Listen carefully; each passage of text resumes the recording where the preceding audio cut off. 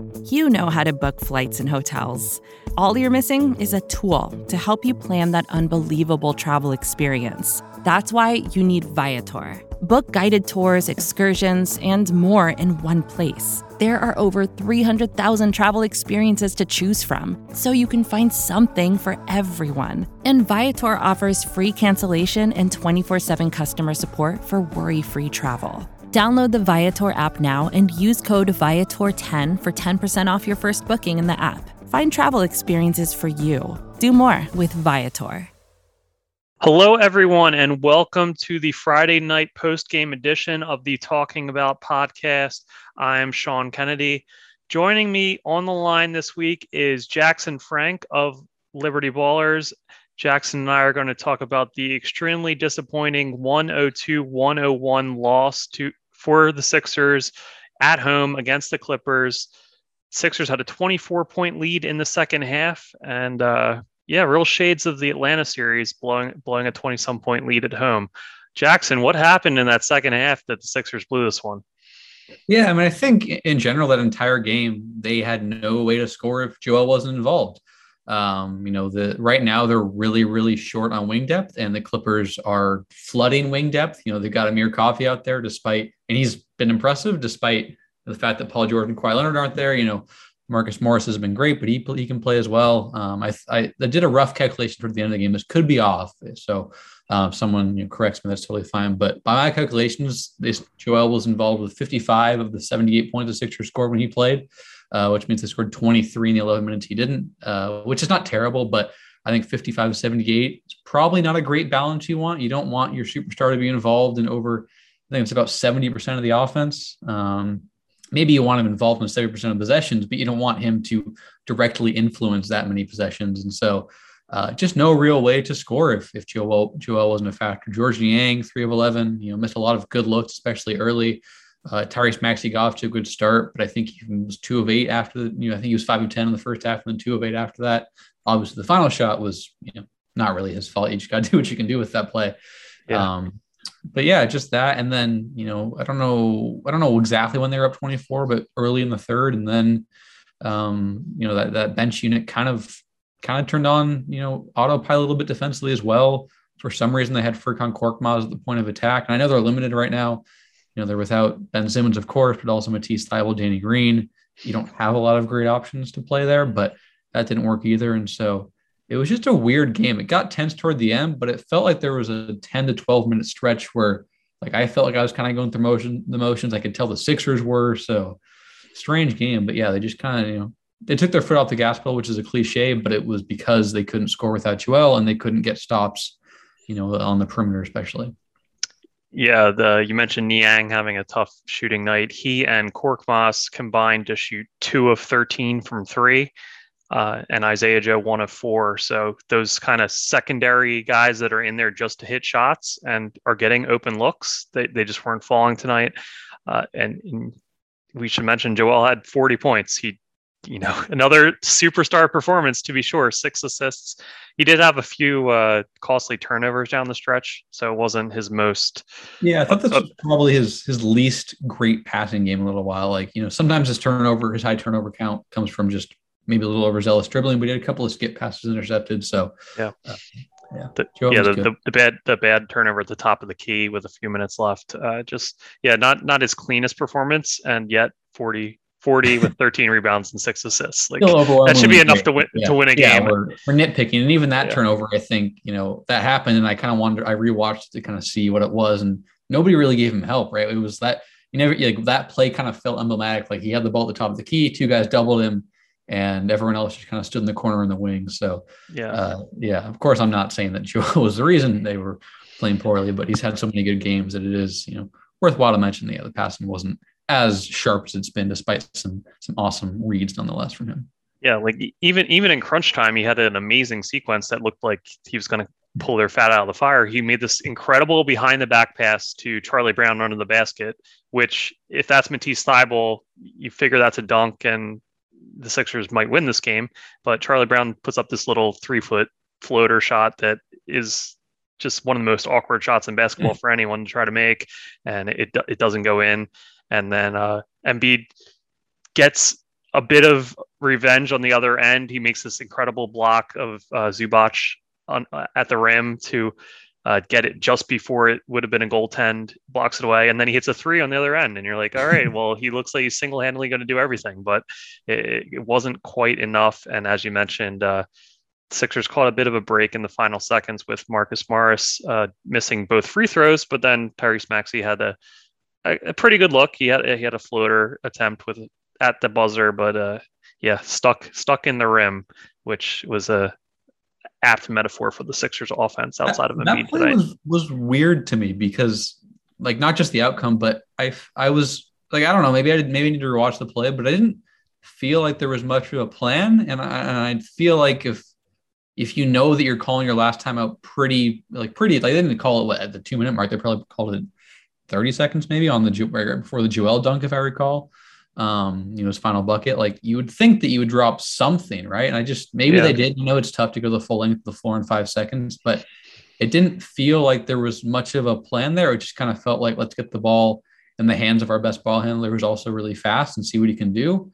And it just, like why, and especially like the fact that they got to take the ball to bounds. Like obviously they lost about 4 seconds with that scrum, but I would wonder, like, why isn't there a play where Joel's sitting up on the left block and he has, get in the ball and just see what he can do with a post turnaround, a fadeaway, something like that. So, obviously I'm not blaming any of the players, but I was just confused. I felt like they were a little ill prepared from the coaching staff's perspective, because you had called a timeout, pretty recently, and you should know that, like, you might have to take the ball out of bounds to tie the game or win the game. And so that was just confusing. It wasn't Maxey's fault they didn't get the ball to Joel, but you would have thought that maybe they would have had some contingency plan to get him the ball, considering he was 15 of 25 and, air from the field in terms of mid-range jumpers as of late too. Yeah, that's fair. In their defense, they might have assumed they would have had like 9 seconds left to pull something off, and maybe you mentioned the scramble that burned about 4 seconds off, and there was a lot of confusion in whether the Sixers would even get the ball, because the Clippers actually recovered it, but they were on the baseline, so they were deemed out of bounds.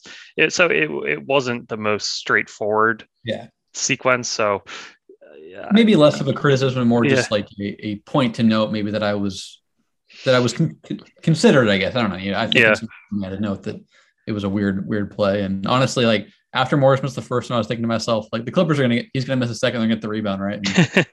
Almost what happened. I mean, they did get the rebound, but they ran out of 94 feet. So, but yeah, I agree. That's a fair point. That things were thrown out of whack when, 4 dudes hit the floor for 3 seconds. Yeah, I mean, you were definitely right to worry about that, because once again, the defensive rebounding was a bit of a problem for the Sixers. The Clippers had a big offensive rebound down the stretch to get a second chance opportunity that kind of put them back in the lead with a couple minutes left. Just something that's been an issue for the Sixers all season. But pivoting to the Clippers real quick, they had 7 guys in double figures, a really balanced offensive attack. Reggie Jackson led them with 19, but it was pretty evenly distributed throughout their roster.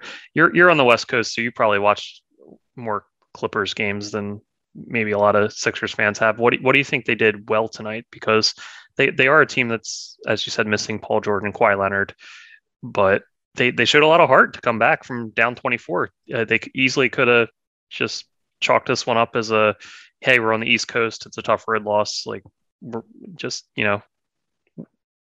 waited to the next game to turn it up, but they never gave up. They kept fighting, and these are the games that, as a Sixers fan, you say, how did you lose that one? But if you're someone rooting for the Clippers, this could be something that maybe gives management the go ahead to not be sellers at the deadline, or just, I don't know. What did you see from them that they did well tonight?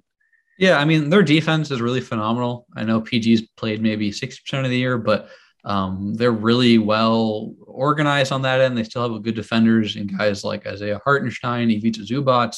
Nick Batum was awesome tonight. He did a great job. I mean, I know Joel got his numbers, but he did a great job of limiting how often Joel could get the ball, and that in itself is a win. They came in tonight's game with a 6th-ranked defense. As I mentioned, Paul George has played, roughly half the season. Kawhi's missed all of it. So they're just really like, as I mentioned, they have a bunch of wings out there that they can throw in the fold. Amir Coffey has been impressive on both ends, since he entered the rotation. I don't know exactly when, but last maybe 3 weeks or so when I've caught Clippers games, he's popped in some ways. Eric Bledsoe can drive you nuts offensively, but he can still play some defense. Terrence Mann, has some size and physicality and ability to move on the perimeter with some strength. So that's what impressed me most this year is they're just really well organized on that end. And you saw that be the case. The Sixers kind of went away from Joel working in the mid post the last maybe 18 minutes of that game. And that's because the Clippers decided to front Joel and bring help on the backside. And as we know, the Sixers aren't very good at making entry passes. And it's even tougher when you have 2 6'8", 6'9" long wings, deterring you from making that pass at all. So I was just really impressed with the defense. And that's what really, really stood out to me most of the year. They just, the offense can be pretty tough to watch. And that's going to be the case when you're without your 2 wing star creators. But the defense is really well coached and they execute well, in addition. So that was definitely the case. And again, Joel was awesome. I'm not going to say otherwise, but it didn't quite feel like some of the great Joel games we've seen this year in the sense that every possession, the defense was in rotation because of what he offers. And that was because the Sixers couldn't get him a touch every possession. There were stretches where they didn't. And so that's much, it's partly an indictment of the Sixers ball handlers, but it's also a testament to what the Clippers did defensively to limit how often he even got the ball. Because once he got the ball, it was kind of a wrap for the Clippers. Yeah, I mean, anytime he got it against Zubac or Hartenstein down low, it was either a foul or he was getting his. But you're right. He definitely had to work for it a lot more than Wednesday night when everything just seemed effortless. Like everything he was doing was taking his maximum effort. But to be fair to the Sixers, no Seth Curry in this one, who's typically their secondary scoring option. They're missing the wings like Matisse and Danny Green that they've been missing for a bit. So you're pretty limited as far as where else they can turn. Do you think they could have done anything differently as far as generating offense? I mean, Tyrese Maxey had 18 shot attempts, but it still feels like he sometimes gets sidelined for long stretches of the game and he's just kind of off in a corner. Do you feel like they're doing enough to get him involved with the ball in his hands at this point? Yeah, so a couple points. One, I think it's absolutely fair to bring up that the Sixers are down 5 rotation players. However you deem Ben Simmons, whatever. The fact of the matter is he is on the roster. He is a max level player who's been an all-star 3 years in a row and he's not playing. Then they're without Shake Milton, Danny Green, Matisse Thybulle, Seth Curry, as you mentioned. Yes, the Clippers are without guys, but the Sixers are also down some players. So I always try to kind of caution that. My stance is I think the Sixers are very good when they're healthy this year, even without Ben Simmons, but they're not healthy even without Ben Simmons. So that's always important to note as well. There are obviously issues, but I actually thought Maxey was pretty well involved in this one. In general, I agree that there are times where he just sits in the corner. In the start of the year, there were times he was in the dunker spot. They've kind of drifted away from that, but I thought he was pretty well involved, and they ran a lot of high pick and rolls or high pick and pops, whatever you want to call that play where Joel kind of floats to the free throw line. And so I thought that was encouraging to see. It seemed like Tobias was more of the third option in this game. And if you're a Sixers fan or you're a Tyrese Maxey supporter, that's what you want to see. You want to see Tobias kind of being the third option. And so that was good. But yeah, I don't really have a great, I think a lot of times there's always a way the Sixers can do things better. But in this one, they shot okay. They shot well from 3 overall, but 2, it was a lot of it was buoyed by the fact that Joel and Tyrese went 6 of 9 combined from 3. Tobias only a couple of threes, Furkan 1 of 6. He's still been in kind of a year-long slump. As we mentioned earlier, Niang 1 of 7. He's a guy who shot about 39% from 3 on the year. So not a lot stood out to me. I have to go back and rewatch it, honestly, I think. But it's just the reality that they're down 5 rotation players from a team that, for all of its faults last year was pretty dang good. You'd want to win that game when you have Joel Embiid, who's overwhelmingly the best player in it, but they're at a tough spot where you're starting Isaiah Joe. He's not in the rotation. As much as I've enjoyed Furkan Korkmaz, he has not played like a rotation level guy this year, unfortunately. Charlie Brown Jr., it gives you a lot defensively, but that guy's got to sit in the gym and do Mikan drills for the amount of layups he's probably he's missed 3 or 4 layups off of knife passes from Joel the last few games. So yeah, it seems like there's 2 every game that he's wide open from 5 feet in and it just right off the rim. Yeah. So I mean, I I don't know. I'm someone who, I think if people have followed me long enough, my coverage of the team, I'm generally a little more tepid, but I just feel like this team is good when it has its full complement of players available. I know the Clippers don't either, but I don't think there was a lot more they could have done other than the guys executing better. And a lot of these guys are overextended. Furkan had to play at the point of attack. He was probably given too many ball handling responsibilities. So I don't think this team, even at full strength without Ben, is like a championship contender. But I just keep kind of offering the caveat that they're missing a lot of guys too. They're not, this team just the way Tobias has played this year. Unfortunately, this team is like not that good outside of Joel.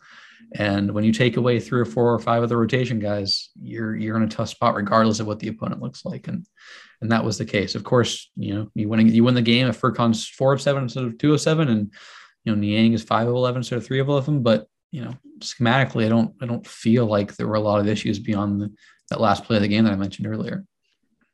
Yeah, maybe the answer is just that Niang, Korkmaz, and Joe have to shoot better than 3 of 17 from 3, and you'll be all right. But yeah, I mean, it's fair. I think the fact that they blew a 24-point lead is going to lead to a lot more sky is falling discussions than if they had just been in a close game with the Clippers throughout the night and happened to lose. You might say like, oh, well, if that can happen, you're missing a handful of starters. It's the NBA. Everybody can get anybody on any given night. I think that blowing the huge lead is just what might lead people to overreact to this loss. Yeah, I think if I could just add a caveat in general, the thing that I would kind of latch onto if you're looking for something to like tangibly worry about, it would just be the over-reliance of Joel. Like that, even if Seth plays, even if Danny plays, Matisse, whoever it is, this team is still going to rely a ton on Joel offensively, and that doesn't change if those guys are in. And I think, as I mentioned earlier, like they don't have a guy on the perimeter as a ball handler who can take 2 hard dribbles and create a really easy lane to get Joel the ball. They struggle against ball pressure. We've seen it at times where like they have a 10-point lead with 4 minutes to go. The defense ratchets it up and all of a sudden it's a 1-point game. And so I think that's kind of the broad issue with this team as it continues to ask so much of Joel. And that's been the case since Joel was a rookie. Obviously he's developed into a guy this year who is pretty dang capable of it. But that's a long-standing worry, but that is kind of more independent of this game and just the general, kind of flaws in this roster that have been there for years at this point. But this game, yeah, I don't, nothing stands out to me that I like that was pressing that we didn't know about this team before and that hasn't been there for years. But I guess you could say like maybe if Seth Curry plays, you get a little more diversity because, they don't really have that 2-man game. Just, Furkan, I think just doesn't have great chemistry with Joel in that 2-man game. He had a little bit better with, it seemed like Ben last year in that transition, especially. But this game doesn't really change my opinion of the Sixers beyond kind of everything we already knew about this team. And that's, they're limited and they don't have as much talent as they would prefer in large part because Tobias has struggled and Ben Simmons hasn't played a game for them. You're working from a pretty big deficit at that point. You certainly are. And you are right to point out that they rely a ton on Joel Embiid. Some might argue that makes him an MVP candidate. And you made that argument in an article earlier this week for basketballnews.com. We're going to talk about that. But first, we're going to take a quick break to hear from our sponsors. Another day is here and you're ready for it. What to wear? Check. Breakfast, lunch, and dinner? Check. Planning for what's next and how to save for it? That's where Bank of America can help. For your financial to-dos, Bank of America has experts ready to help get you closer to your goals. Get started at one of our local financial centers or 24/7 in our mobile banking app. Find a location near you at bankofamerica.com/talktous. What would you like the power to do? Mobile banking requires downloading the app and is only available for select devices. Message and data rates may apply. Bank of America N.A., member FDIC. When you need mealtime inspiration, it's worth shopping Kroger, where you'll find over 30,000 mouth-watering choices that excite your inner foodie. And no matter what tasty choice you make, you'll enjoy our everyday low prices, plus extra ways to save, like digital coupons worth over $600 each week. You can also save up to $1 off per gallon at the pump with fuel points. More savings and more inspiring flavors make shopping Kroger worth it every time. Kroger, fresh for everyone. Fuel restrictions apply. All right, so Jackson and I are going to talk Joel Embiid. He has been incredible since coming back from his COVID absence in late November, early December. Jackson, you wrote earlier this week, basketballnews.com, great article everybody should check out about how Joel has, coming off a MVP runner-up season, I guess people might have assumed, okay, this is the ceiling, but he's somehow surpassed expectations and done even more this season, and raised his level of play to a whole nother caliber. In your mind, what has he most done this year to expand his game and, take things to the next level from where he was a year ago? Yeah, I mean, like, if I'm being fully honest, if you would have asked me before the year, like, is Joel better or worse than he was the previous year, I probably would have said a little worse, probably about the same. But I think he's, like, absolutely been better. I'm sure the metrics probably are kind of a push, but just having watched basically every game he's played the last 2 years, I feel like I'm pretty well equipped to look at the eye test to an extent. But what stands out to me is the fact that I think his composure is at a new level this year, and that kind of bleeds into his general decision making. I felt like last year, and I kind of include this in the column, and it's probably a little outdated at this point because of updated numbers, and Joel's had a really efficient week these 3 games. I think he's got like 130 points in 3 games or something. Yeah, we should mention his 50 points in 27 minutes against the Magic was the 9th highest point per minute total in NBA history. So that probably did jack up his efficiency a bit for the season. Yeah, and I think he had 32 against the Wizards and 40 against the Clippers. So he's averaging like a clean 40.7 or something. My math is correct there quickly this week. But coming into the game, and coming into the week, he was about 60% true shooting, which relative to league average was about 4.5 points above, whereas last year was 6.5. But he was only at 41% from mid-range. Last year was at 47%. 41 is much more in line with his career numbers. But he's still been able to be pretty close to last year's efficiency because of the composure. There's just not really a way to speed him up these days. I think back to maybe those first 2 or 3 years in the league for Joel, where if you double teamed him, especially if you sent a double late when he kind of got into his move, he would force a shot. He would throw an errant pass. He would go from this giant 7-footer who can see everything on the floor to, 6'2" guard who's getting swarmed by 2 players. That doesn't happen anymore. He keeps his dribble alive more. He's able to attack before the double team comes.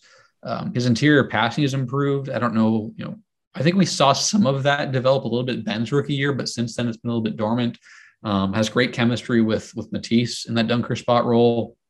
We mentioned some passes against the Clippers. He seems to be finding guys more often kind of when they cut. Last year, he really got that skip pass down to the corners. Now he's out of the interior shovel pass, whatever you want to call it. And I also think he's kind of improved as an off-ball scorer a little bit. He just feels more decisive, especially the last 3 or 4 weeks. They're kind of using him as a pick and pop guy, and he's got he'll catch the ball in the wing and he'll kind of pass fake into a drive. We saw a couple of those against the Clippers, a couple against the Magic as well.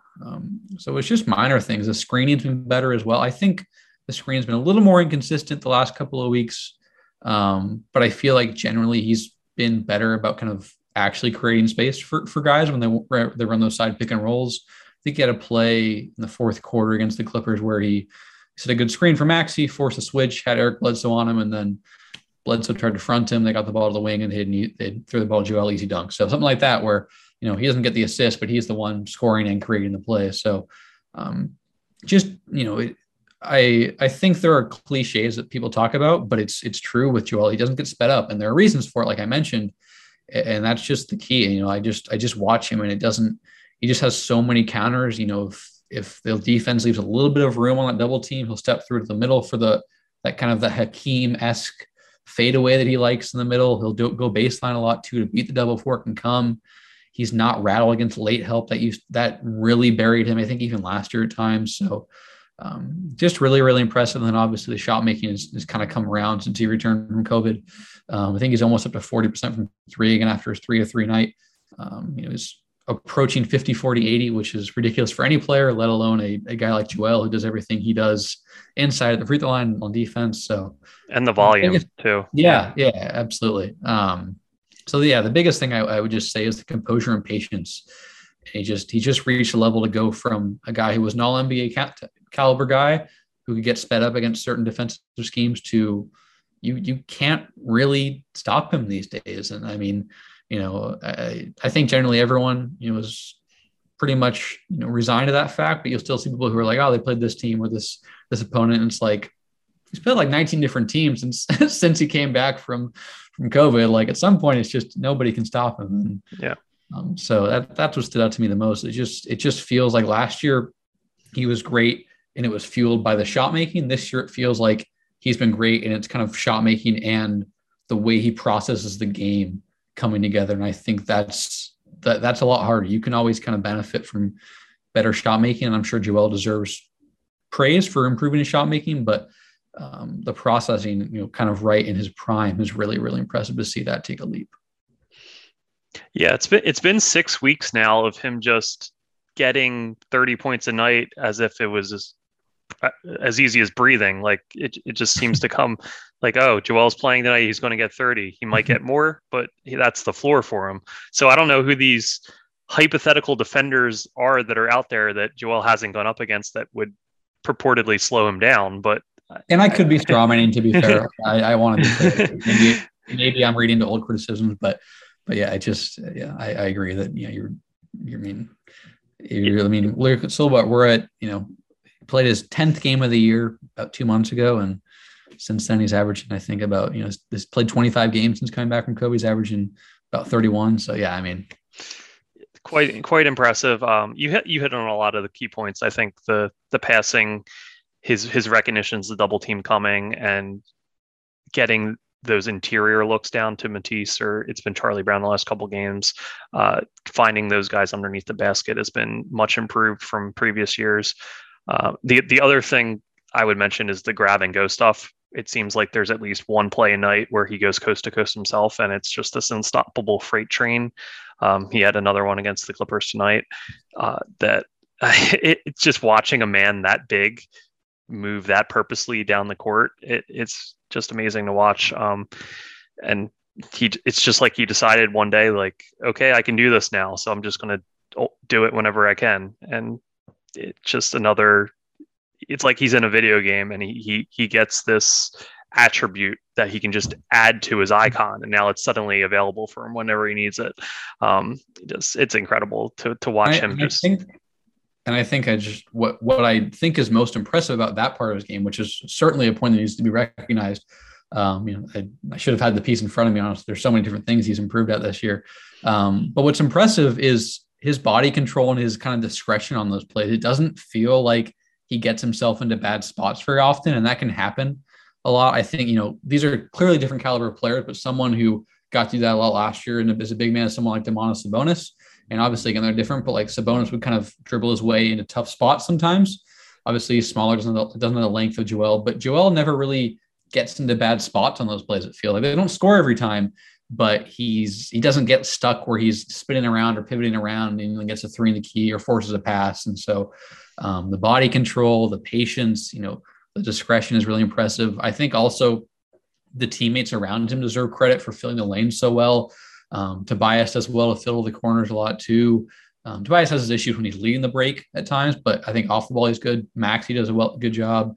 Shake, Matisse, all of them. And so I just that part came to mind to me when I watched that Joel dunk against the Clippers tonight, where it was like he's leading the break, four guys are flanking him, but they're not running interference on him. And so obviously most of the credit goes to Joel, but an effective transition game requires all five guys being on the same page, and that can be tough. And it's not like it's something Joel has dabbled in for 4 years. We saw some of it last year, but Ben Simmons is largely the guy leading those breaks, and it's become Joel, and Ben was a different type of player, right? He was largely kind of a pass first guy on the break, and it worked a lot, but it's testament to everyone involved for kind of enabling those grab and go sequences that are so fun and effective.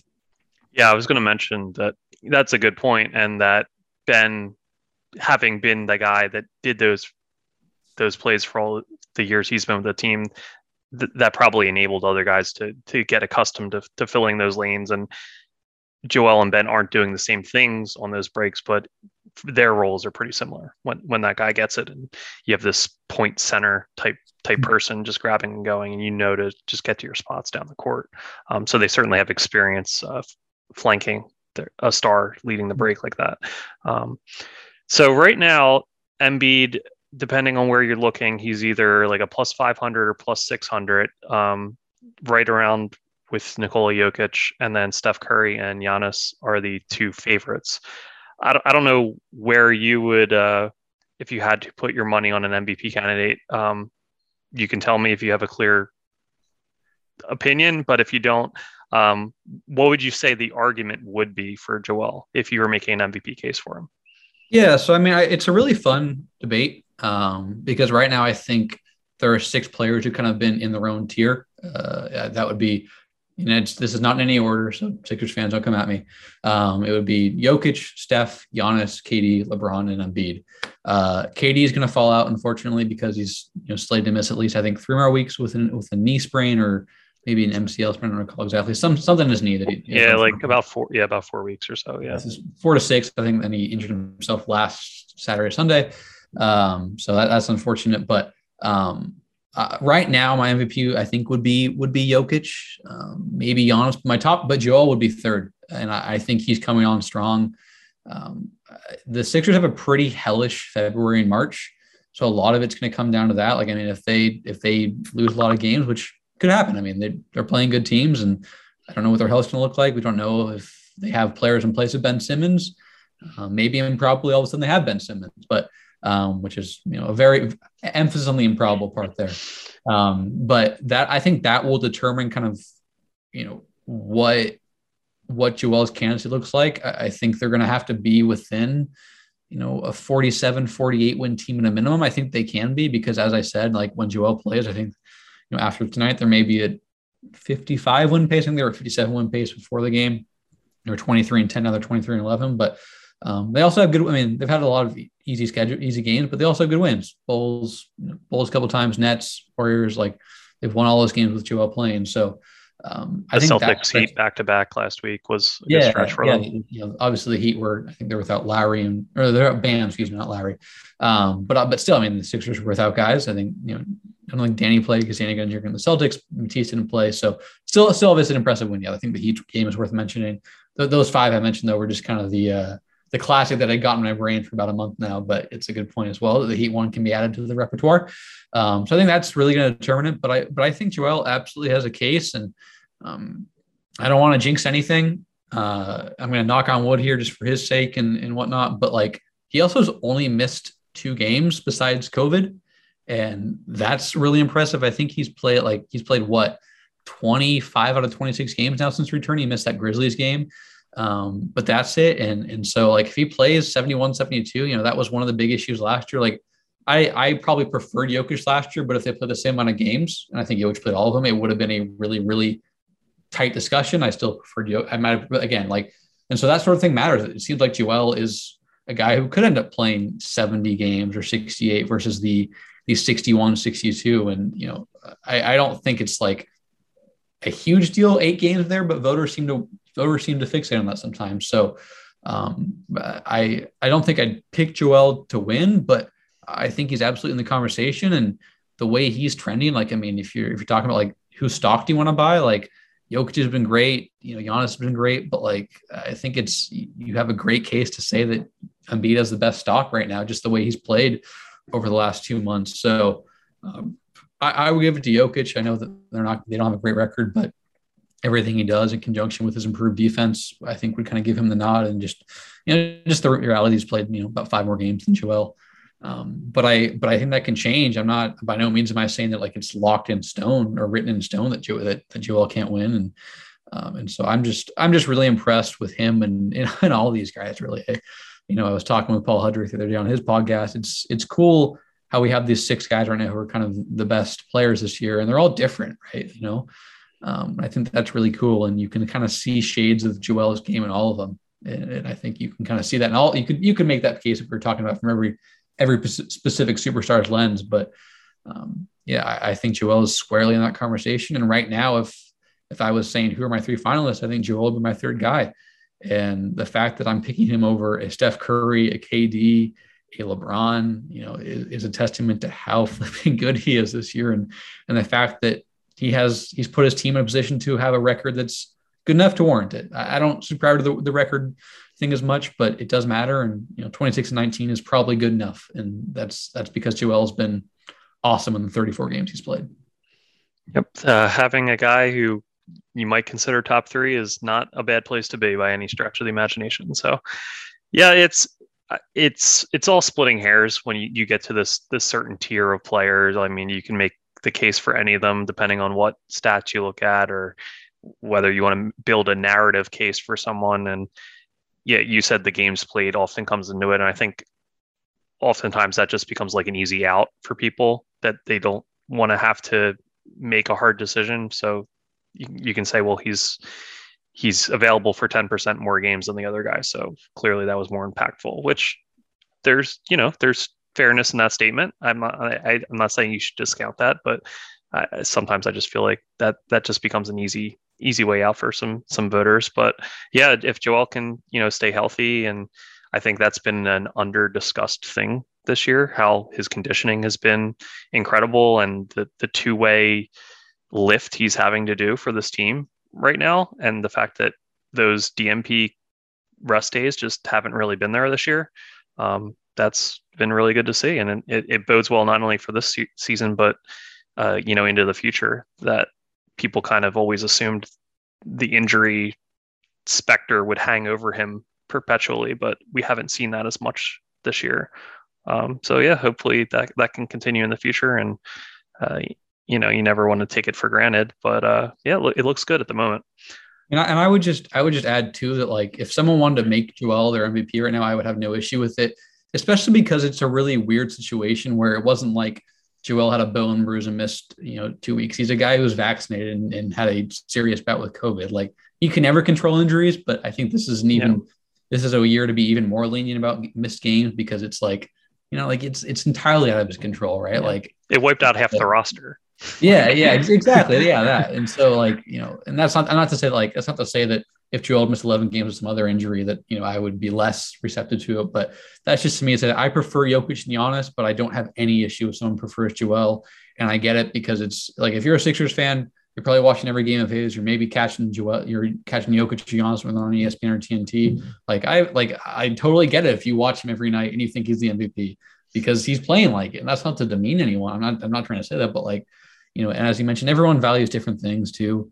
I'm really excited for this MVP race when it comes down to the end of the regular season and I kind of sit down and actually, flesh it out. And I expect Joel to be there. And so I'm just noting that I don't necessarily think Joel will be my pick right now, but I'm not going to scoff by any means at someone who prefers him and disagrees with me, because he's been that good. And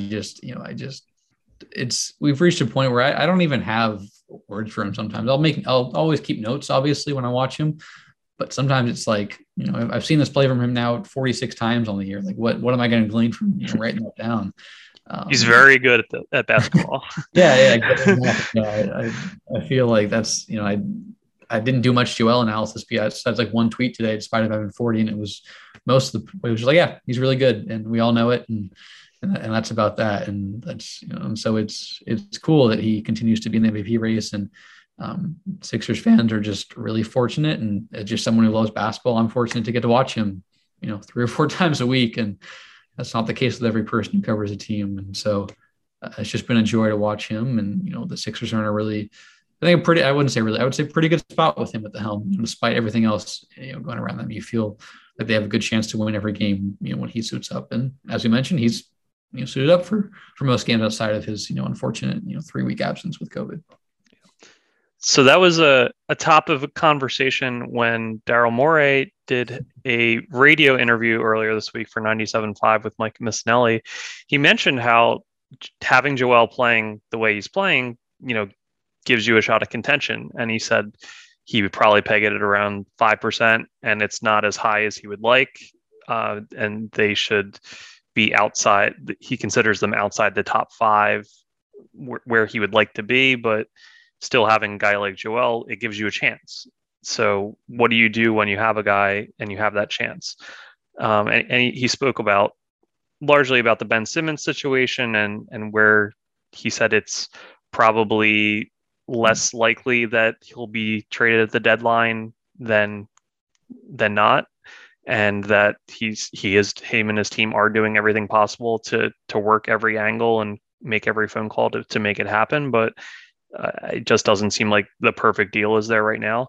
And there were a lot of other things that he covered in that, which I would encourage people to read Dave Early's piece on our site that covered it in depth. But Jackson, I wanted to ask you what were your takeaways from Daryl's recent public statements?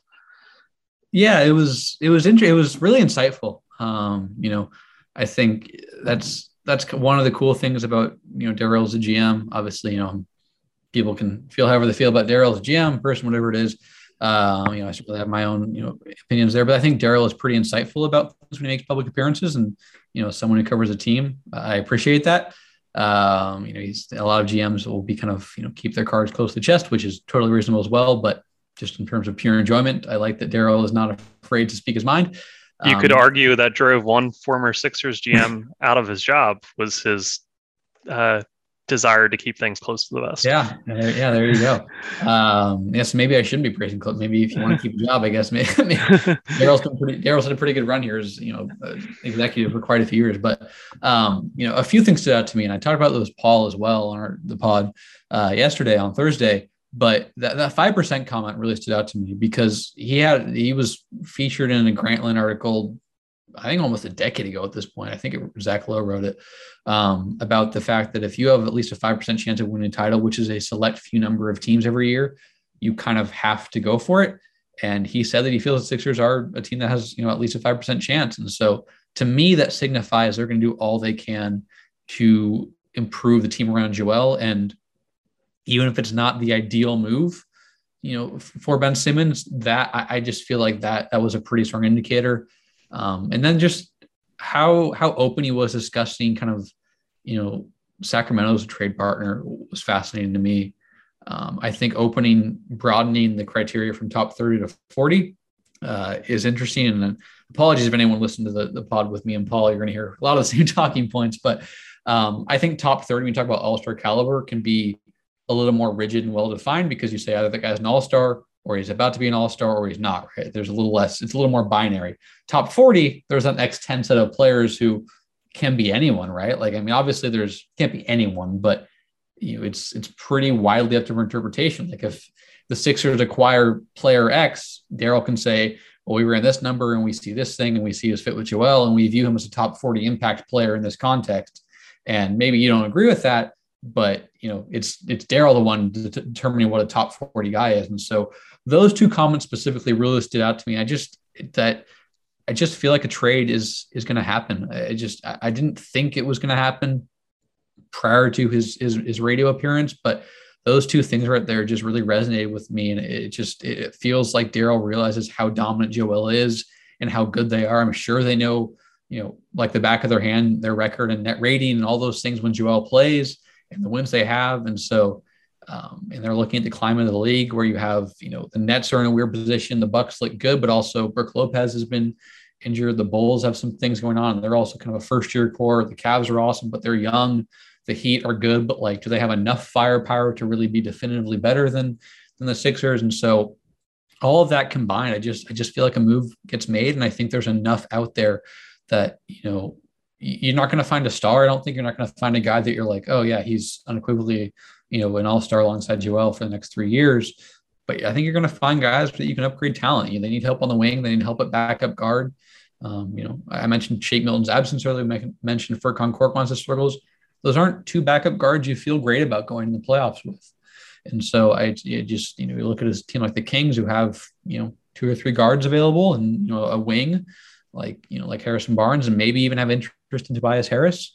I just feel like a deal gets done. And if you want to go back to the top 40 thing, and I think Daryl also talked about the fact that it might be like a 3-team deal. Like it might not just be a 2-teamer. People always say multi-team deal. And I'm like, every trade's a multi-team deal. But I think you could say that John Collins is a top 40 player. I don't know. I would say he's probably a top 50 guy, but we're splitting hairs there at that point. Right. So if we're looking at a 3-teamer there, I just feel like there's so much smoke around the Hawks, the Kings, the Sixers. All of them look like they're primed to do something around the deadline. And so I think those comments were pretty insightful. And to me, they indicated that they realize how good Joel is. And even if they're not going to get a Dame Lillard or Bradley Beal, Zach LaVine, and James Harden back, that might not be imperative to win a title or at least be a title caliber team around Joel, given the way he's played this year. Yeah, the the thing that stuck out to me was him talking about the top 40 guy and also mentioning like you could use that as a step up trade. He kind of alluded to down the road, and he specifically mentioned it being like a young guy that could then be enticing to other teams. So this was a common thing in Sixers Twitter and everywhere else, but it just seemed like Tyrese Halliburton was describing him. It was like playing Guess Who and doing everything you could to describe a person without saying the person. Well, didn't you compare him to like a caliber of Maxi's, like a player of Maxi's caliber? Yeah, like same first name, same draft, like, right? I think same age. Like, come on, like be a little more discreet, Daryl. Yeah.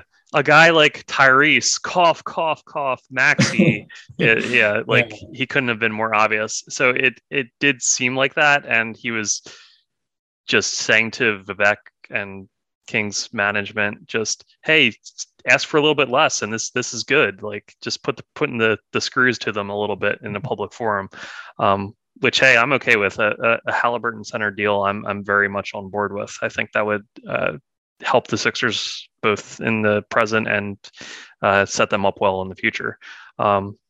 So yeah, I'm good with that. And the only cause for concern I had was that he mentioned he still feels it's less likely. He's still doing will Ben Simmons come back and play this year if we don't do the deal? We have everything we need as a Ben Simmons sized hole. Like, we need defense, we need playmaking, we need rebounding. He's the perfect pairing for Joel Embiid. Is that just, hey, I'm doing everything to maintain his trade value I can, even if everyone recognizes that that's a sham? Is that just, Yeah, to me, it just felt like posturing, like, hey, like, you may hear that we're on the 4-yard line with the Kings, but like, we feel like Ben might still come back. And so feel free to throw your best offer at us. If you want to kind of get to the 3-yard line with us, then by all means go for it. But like, I just like, I don't know. I never want to overstate, like how an executive thinks or how much I feel like I can get them by, but I can't get the idea that Daryl watches this team and thinks that the missing piece is Ben. I think Ben would help them. Like, obviously he's a good player. Like, feel however you want about him. The defense would benefit from the transition game, but like, they need a half-court ball handler and a guy who can shoot off the dribble or a guy who can attack off the catch with Joel, and that's not Ben. Like, I know. So to me, it just felt like posturing. It felt like, like, Ben, we think you could help us, and if we can't find a deal, then we would love to have you back. Like, I think we're well past that point. Obviously, everyone who's followed this situation feels that way, I'd imagine, but yeah, I can't feel like that was an honest part of his radio, because I just, like, I've watched every team this game's played this year, every game this team played, excuse me. And I don't feel like the Ben archetype is exactly what I'm missing. Yes, a player who's very talented and good would help them, because as I said earlier, they're a little short on talent, but yeah, they only have like 7 of their rotation guys a lot of nights. Yeah. So another one would be helpful. Yeah. They have like 14 guys on rotation this year, and 6 or 7 are available right now. But I don't think the missing piece is Ben. Maybe the ideal version of Ben that everyone's thought of for 4 or 5 years now, but we've never seen that guy really beyond maybe the end of his rookie year and some of those Joel-less games in the 2019-20 year before Ben got injured himself. So I just can't. That just feels like posturing to me. It really does. I think, again, Ben would help, but it's not the archetype that would solve everything for them, because like, even if Joel is as good as he was last year and they have this roster, like, I don't think all of a sudden they're coasting to the finals. I think they would be better, but I don't feel like that archetype is exactly what they're missing. So I feel Daryl is shrewd enough as a basketball mind to see the glaring holes of the team, not of which are all Ben Simmons sized. Yeah, the magical 16-game winning streak to end the 2018 regular season. That's the Ben that's in everyone's minds. Yeah, no, I agree. It definitely, if you're hoping for a trade to happen by February 10th, I think there was a lot of positivity you could take away from those comments. I think, despite Daryl saying it's less likely than it is to happen, that I think people can be encouraged. Then I feel like after hearing that, I'm more inclined to think it's going to happen than I was going into it. So good stuff. If you are hoping that Ben Simmons has a new uniform come mid-February, as I think 98% of Philadelphia Sixers fans are at this point. So Jackson, thanks for your insight on that, and thanks for speaking with me this evening. Unfortunately, I wish it hadn't been following a 24-point blown lead, but that's the way it goes sometimes, unfortunately, with this team. So we can find your stuff on Liberty Ballers, but where else? I know you're involved in any number of things. Where can people find you on social media, and where else can they find your work on the interwebs? Yeah, appreciate having me on, and I agree that it would have been cool to talk about Joel in a winning sequence or winning format, but felt a little fair to talk about Joel and doing it all and coming up short as a team. So you can find me on Twitter at JackFrank_JJF. Most of my Sixers analysis is in game or on podcasts like these or a little bit on Liberty Ballers, but general NBA analysis, I'm doing a lot of stuff on there, a lot of clips and whatnot, and then my work written or otherwise is at Basketball News, Dime Up Rocks, and The Analyst, and then as well Sixers coverage at Liberty Ballers. Appreciate having me on, Sean. I'm sure we'll be talking Sixers again soon with you or Paul or audio, whoever it is, and I imagine will somehow involve Joel Embiid being very good and the rest of the team either performing up to par or falling short. That's the way it goes under the Joel Embiid tenure these days. Yes. The one constant is Joel Embiid playing well, fortunately. So we do have that. All right. So for everyone listening, I'm Sean Kennedy. You can find me at Philly Fast Break on Twitter. I tweet much less frequently than Jackson and much less insightfully. I do what my 3-month-old son allows.